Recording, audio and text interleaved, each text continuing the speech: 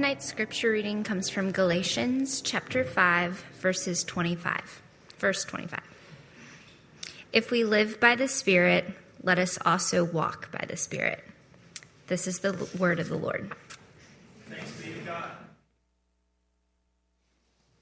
Well, as Galatians comes to an end, along with summer, I wanted to just stop a moment and go back and look at verse 25 of chapter 5, which we covered so briefly last week, because I think it is perhaps one of the clearest summaries of the view of the Christian life in the New Testament.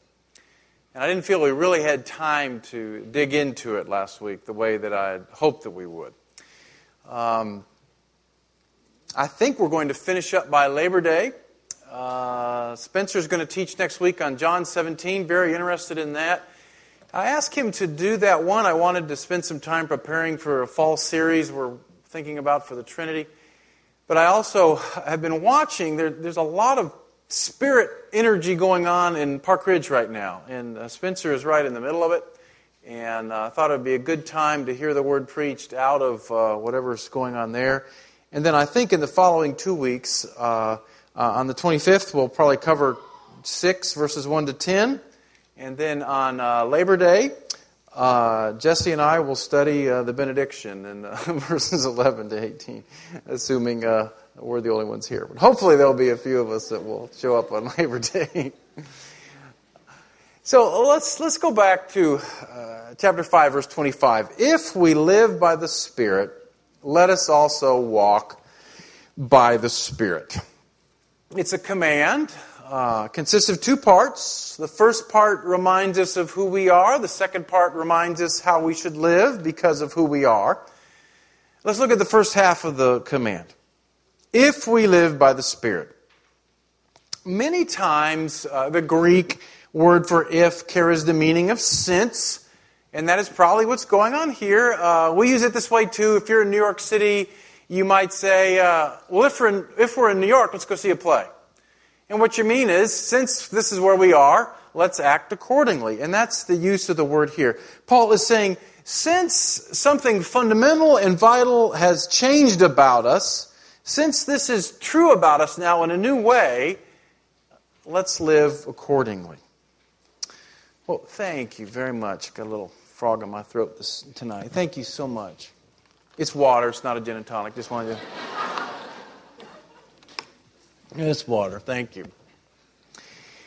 Now, the verb live is in the present active tense. That means Paul's talking about an ongoing, unceasing action, continuous.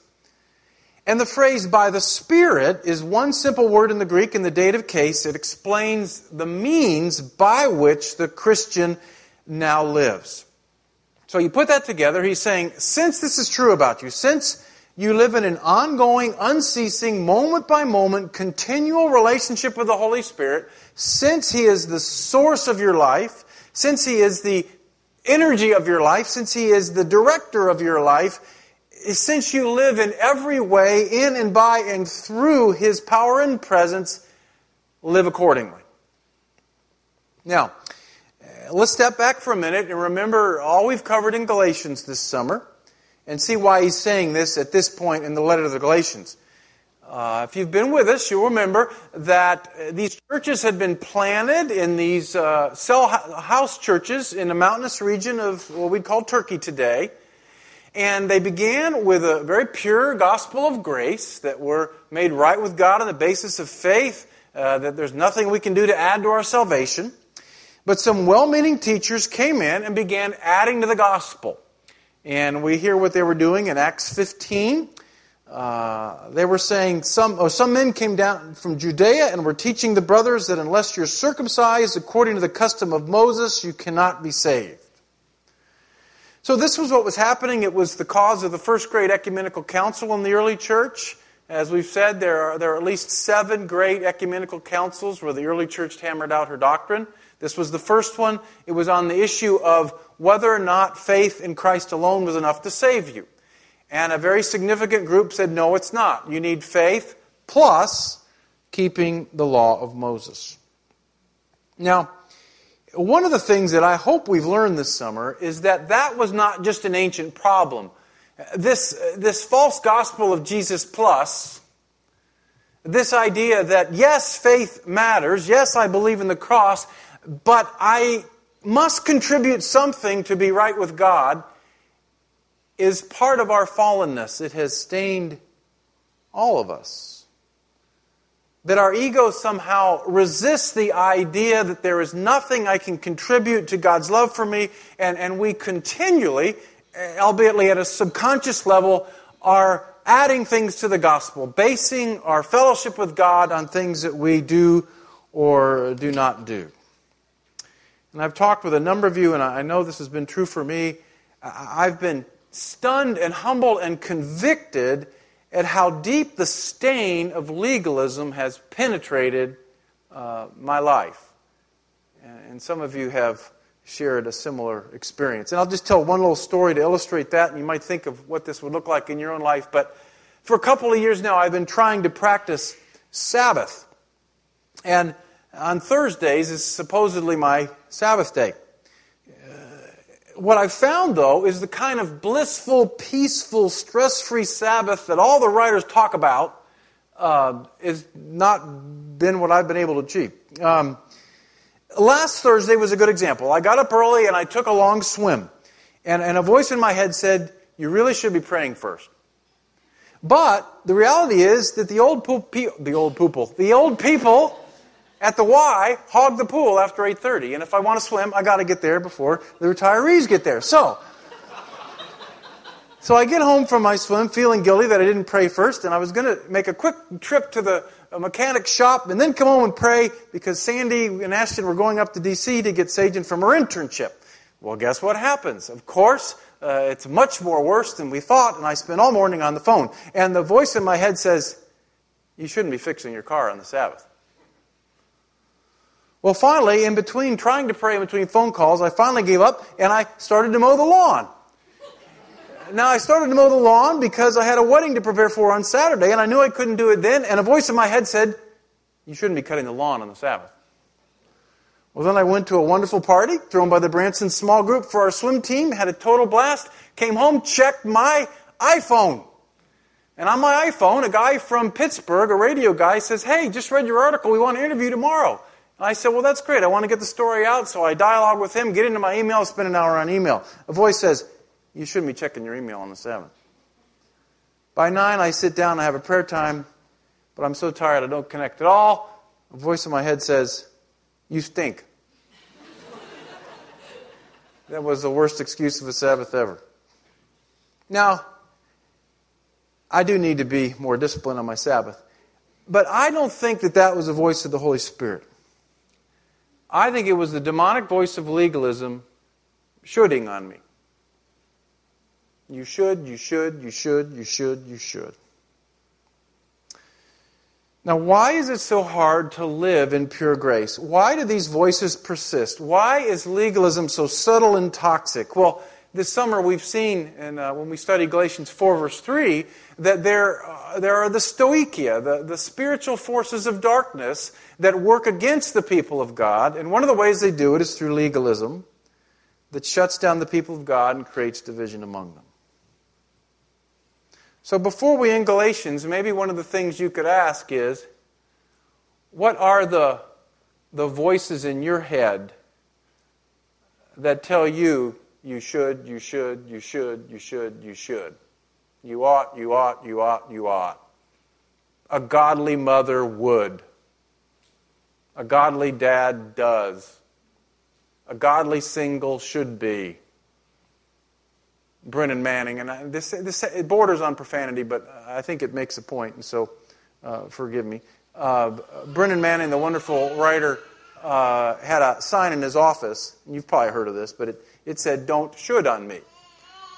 And every time you would come in, you would see that. And I think it's a profound statement, because that is the voice of legalism. That's not the voice of the Spirit. So, when Paul says, since we live by the Spirit, he means, since we have rejected the twisted gospel of Jesus plus.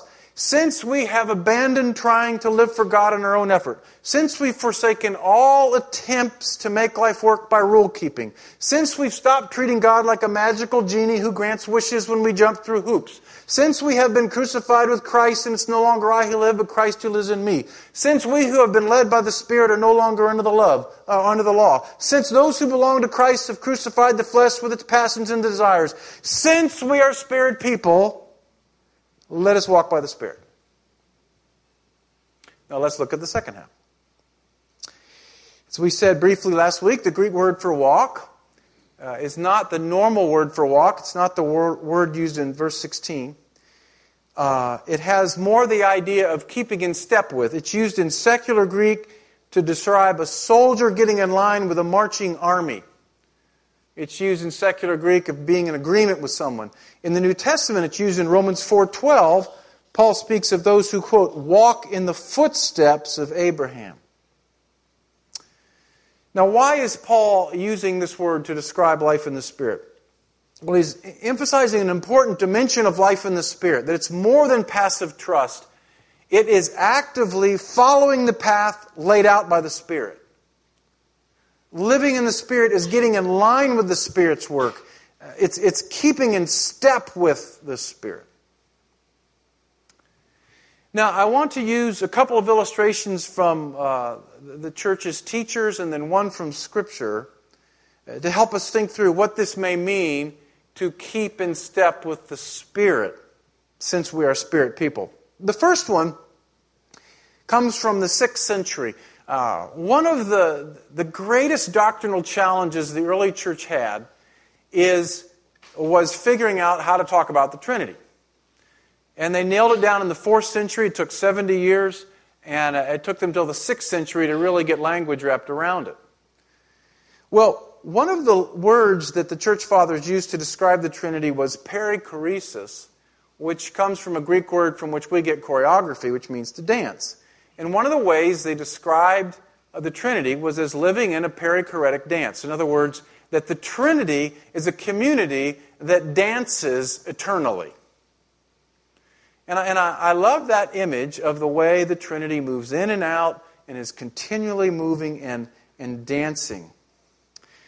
Now, in that crazy little wonderful odd book, The Shack, the character Sarayu, however you say it, the Holy Spirit tells Mac, he's speaking for God, and I love this little paragraph. He says, or she says, or whatever gender the Holy Spirit is, I am a verb.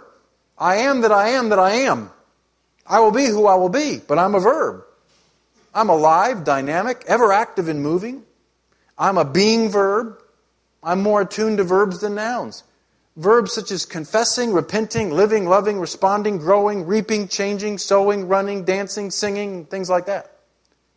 Humans have a knack for taking a verb that is alive and full of grace and turning it into a dead noun or principle that reeks of rules. Then something growing and alive dies. I love that. And if we do a series on the Trinity, you might read The Shack, not as a systematic theology, but believe me, it's not a systematic theology.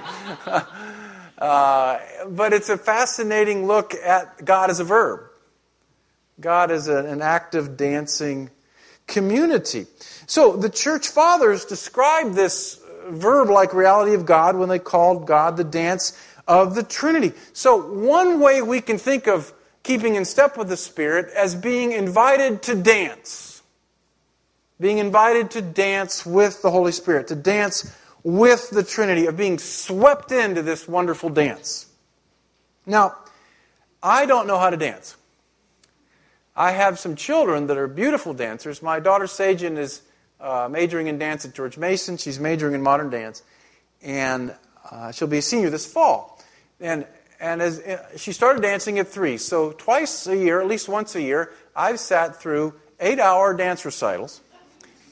Maybe there were 2, but sometimes they felt like 8 hours. And I noticed that there are kind of 2 kinds of dance. There's the dance of the little ones, where they put them in bumblebee suits. And they stand there and they just sort of shake their little bumblebee outfit. And all the parents are crying and taking pictures. And Now, I've seen that for 20 years, folks. I've seen all the bumblebees that I ever want to see until your kids start going, and I'll start going to watch them again. And I'll be crying like the rest of them. Now, my daughter's senior year in high school, she performed a modern dance at the Bijou. And it was one of the most powerful, unsettling, wild performances that I've ever seen. I was very proud of her skill, but I was moved by just the wild intensity of my daughter as she moved about the stage. And I never knew where she was going until she got there. And whenever she got there, it was obvious that that was where she should be going. And I thought, I think that is more the kind of dance of the Holy Spirit. This wild, passionate, intense, frightening, terrifying, bold movement across the stage. And so what God, I think, is saying is, come join that dance. He's coming to you. If you're like me, when I started going in dances in high school, I usually went alone. And I would sit by the side. And occasionally, like a teacher would come and ask me to dance or something like that. And so you might think of yourself as standing on the side of the dance floor, and the Holy Spirit just whooshes across the floor and says, come dance with me. That's the gospel, by the way. Now, what do you say? Oh, I don't know how to dance. No, you're too good for me. I'll sit this one out. See, I think that's what the Holy Spirit's saying to all of us. Come dance with me. Let's try to say yes. Well, now this is a second illustration that Suzanne Hassel introduced me to. She gave me a medallion from a monastery that is built around this principle. And it's that the Holy Spirit is a wild goose. And a friend introduced me to this book by Mark Batterson called The Wild Goose Chase. And the introduction goes like this. Celtic Christians had a name for the Holy Spirit. They called him the wild goose. The name hints at mystery. Much like a wild goose, the Spirit of God cannot be tracked or tamed. An element of danger, an air of unpredictability surround him. And while the name may sound a little sacrilegious, I cannot think of a better description of what it's like to follow the Spirit through life. I think the Celtic Christians were on to something. Most of us will have no idea where we're going most of the time. And I know that's unsettling. But circumstantial uncertainty also goes by another name, adventure. And then he has this fascinating discussion about boredom. He quotes Kierkegaard, who says that boredom is the root of all evil. And he says that spiritual boredom may be a sign you've stopped following the wild goose. Now, a brief ad from the sponsor. Sometimes boredom is okay, right? We don't always want to be looking for the next new thing. Sometimes you just get up and be faithful. But the Christian life overall shouldn't be boring. If we're trying to follow the wild goose, it should be a wild goose chase taking us places that we don't know where it's going. Now, there's a third image of life in the Spirit that comes from the teaching of our Lord, and it's in John 3, that conversation with Nicodemus. And he says, unless a person's born of water and the Spirit, he can't enter the kingdom. What's born of flesh is flesh. What's born of the Spirit is spirit. Don't be amazed that I said you must be born from above. The wind blows wherever it will.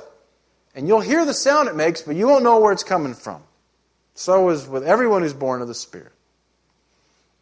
And so here's the third illustration. We've talked about dancing, joining the dance. We've talked about the wild goose chase. And the Lord says, being in the Spirit is like being blown about by a wind that you can't control. Now, I think one of the reasons we don't get this is because of the way we sail today. The way we sail today is you get a little Evinrude motor and you put it on the back of the sailboat. And then you get a little sailing outfit, and you sit there with your Evinrude, and you put out of the harbor, and then you go out a little bit, and if the wind's blowing, you might put the sail up. If it's not blowing, you put the Evinrude on, and you put around a little bit, then you go back into the harbor in your little sailor outfit, and you go home. Well, you didn't sail that way in the ancient world.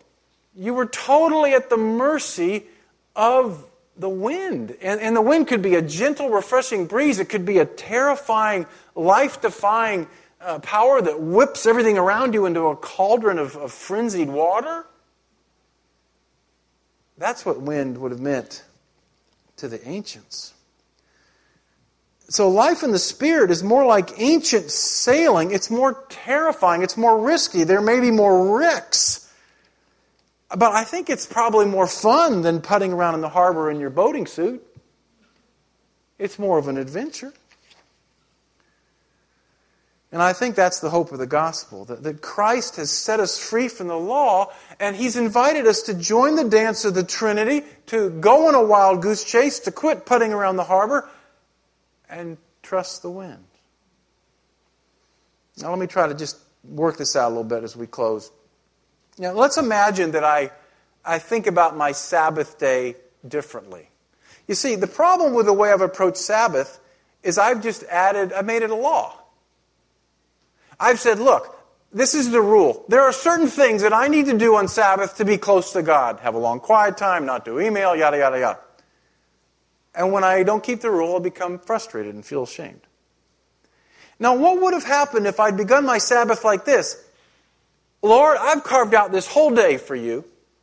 I'm open to wherever you want to blow me today, wherever you want to take me, wherever you want to send me today. And I'm going to see anything that comes my way today, not as an obstacle to me keeping Sabbath, but as an invitation to an adventure with you. See how differently that would have framed the day? Moving to something Amy said, someone asked me if I was glad that swimming was over. And the truth is, no, I'm not. There are 6 or 8 kids who live in a high-risk situation, and I just can't quit thinking about them. And as Amy said, we're trying to come together and figure out how to walk with them a little bit more. Now, my tendency, and I started to do this as soon as the swim team ended, was to cobble together a plan to solve the problem. And I've been in this community 26 years now. I have a lot of friends. I have a lot of resources. I know a lot of people. And I can put together plans. But because we're going through this together, and as we've been praying and talking about it, the Holy Spirit is saying, why don't you let me lead the dance? Yeah, I know your heart breaks for these little kids, but I wonder what would happen if you saw this as an invitation to follow the wild goose. Where could this thing go if you just followed me into a mystery? I got a little taste of what that looks like this week. One of the moms on the team is a real hero to me. Her name's Markissa. She does work as a waitress and a house cleaner. And she loves her 2 boys. She wants them both to take piano lessons and swim. So she works like crazy. Sometimes she adds a 3rd job. And a couple weeks ago, she misses a meet. And I talked to her, and I said, well, where were you guys? Because she's always there. And she said, well, my car broke down. And I don't have the money to fix it. And so I talked to a friend about it. The friend gave a gift about $750. She takes it to the mechanic. The mechanic says it's so broken that I can't fix it. She says, I guess I'm going to buy a new car. And I said, well, what range are you looking for? And she says, $2,500, maybe $3,000. It's all I can afford. That's with the $750. And I don't say this to her, but I step back and I think, now I'm beginning to understand how hard it is to climb out of poverty. Because this is one, whatever your politics are about poverty, this is one of the good folk. She's trying like crazy. And I can see where this is going. A car that you paid $2,500 for will break again. And when the car breaks again, she'll lose her job. And when she loses her job, she won't be able to keep her apartment. And these 2 little boys are caught with her in this spiral down. Now, what would the wild goose be leading me into here? I don't know. I started the old way. I called some friends and tried to raise some money. And then through some conversations with the guys on Friday and some other things, I was checked. They pushed back and said, you know what, why don't you try something else? So I sent out an email to you in the body, and it was amazing what started to happen. One person said, I know somebody who looks for cars. Somebody else said, I can change motor oil. And there's something that's coming out of this. I don't know where it's going, but it feels like more of a dance to me. It feels like the wind is blowing. So what would it look like in your life this week if you danced instead of fought? What would it look like for you this week if you went on a wild goose chase instead of planned and prayed for a blessing on your plan? What would it look like for you this week if you shut down your little motor, hosted your sails, and just took off? Well, I'll end with this. Last week, as we were at the communion table, I had a picture that just kind of came into my head, and it's stuck with me all week long. I'm going to throw it out again. The picture was this. It was of a ship that was in a fierce storm. And it was a guy in the image, and I've seen this image all week. And the guy was holding on to a leg of a table as the ship was being blown all over, and he was holding on for dear life. He looked like those weathermen on TV during hurricanes, which I never understand that. You know, why they're always, you know, just, you could get behind the car, we'd still believe it. But so he's holding on there, and he's just holding on for dear life, trying not to get blown off. And as I prayed about it, here's what came to me, that what he doesn't realize is that the ship's sinking. And that the wind, the Spirit of God, is trying to blow him off of the ship somewhere else before it goes down, but he is holding on to what he knows. And if he won't let go, he's going to go down with the ship. So I don't know what that means to you. I think I know what it means for me. But what are you holding on to that's ultimately going to take you down? Let's pray.